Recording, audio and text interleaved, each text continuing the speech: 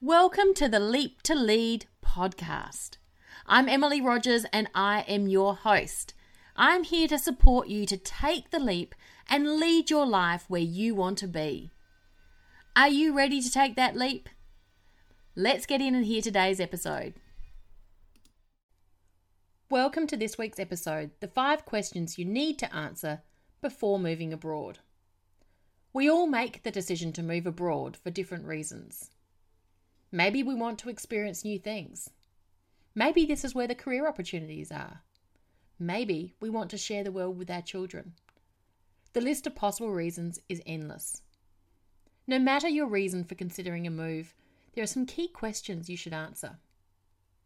Firstly, why are you making this move? Get really honest with yourself and dig deep. What is the true reason for considering a move abroad? Get a piece of paper, your journal, whatever, and write it down or doodle about it. Let your mind wander. Explore your deepest thoughts and feelings and understand why this move is important to you. Why is it important to your family? What are you hoping to achieve with the move? What outcomes are you expecting for yourself or for your family? How is moving abroad going to be different from living at home or wherever you are now? Explore the reasons and understand them. You'll need to have a concrete answer for when the times get tough and you ask yourself, why am I doing this? Which we all know is going to happen at some point. What's in it for me? Or with them? If you're moving for your partner's career, then this is probably one of the most difficult questions to answer. Will you be able to work?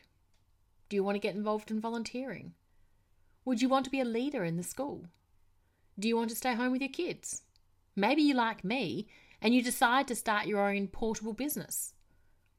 When you're moving for your partner and you move often, it can be hard to build a life for yourself, only to have to do it again with the next move.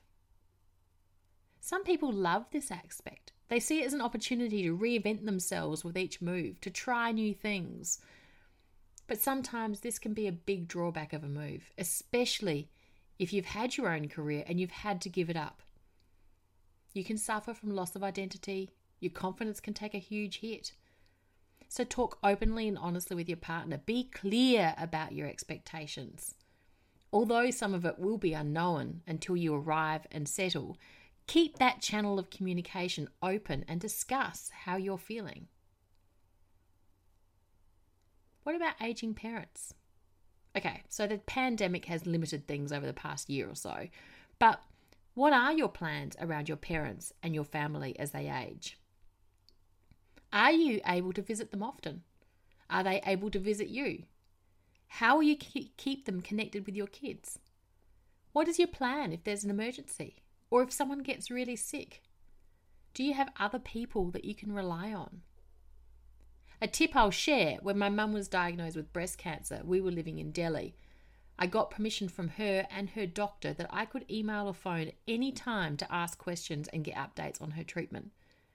This was a huge weight off of her shoulders and allowed me to have peace of mind while I was away. But this sort of support you can only set up in person. So do you need to be arranging this before you depart? What type of person are you? What type of person are you? Do you love to try new things, foods, experiences, or are you more cautious? How will your personality impact on your ability to explore and discover your new home? Are there support groups you can join who will organise walking tours and guided food experiences so you can do it in safety? Do you love meeting new people? Are you likely to start a conversation with someone in the checkout queue? If not, have you thought about how you're going to make connections?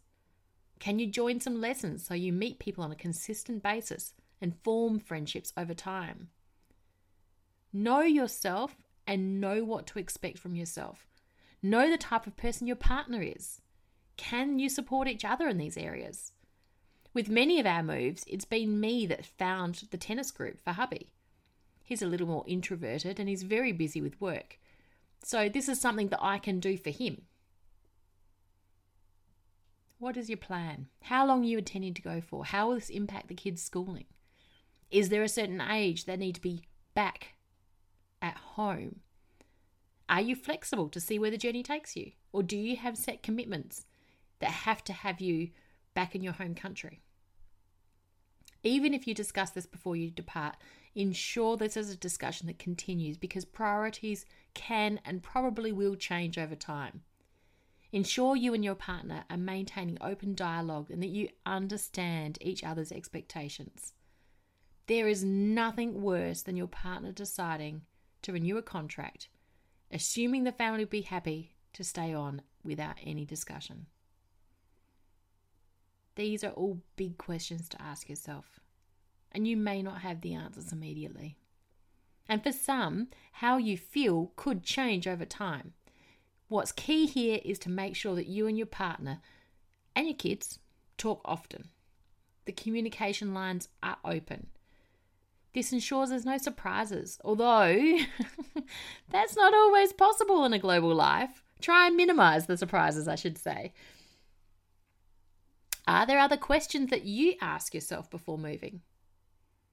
Drop me an email, emily@expatparentingabroad.com. I love hearing from you. Drop me an email. What are the questions you ask yourself before moving?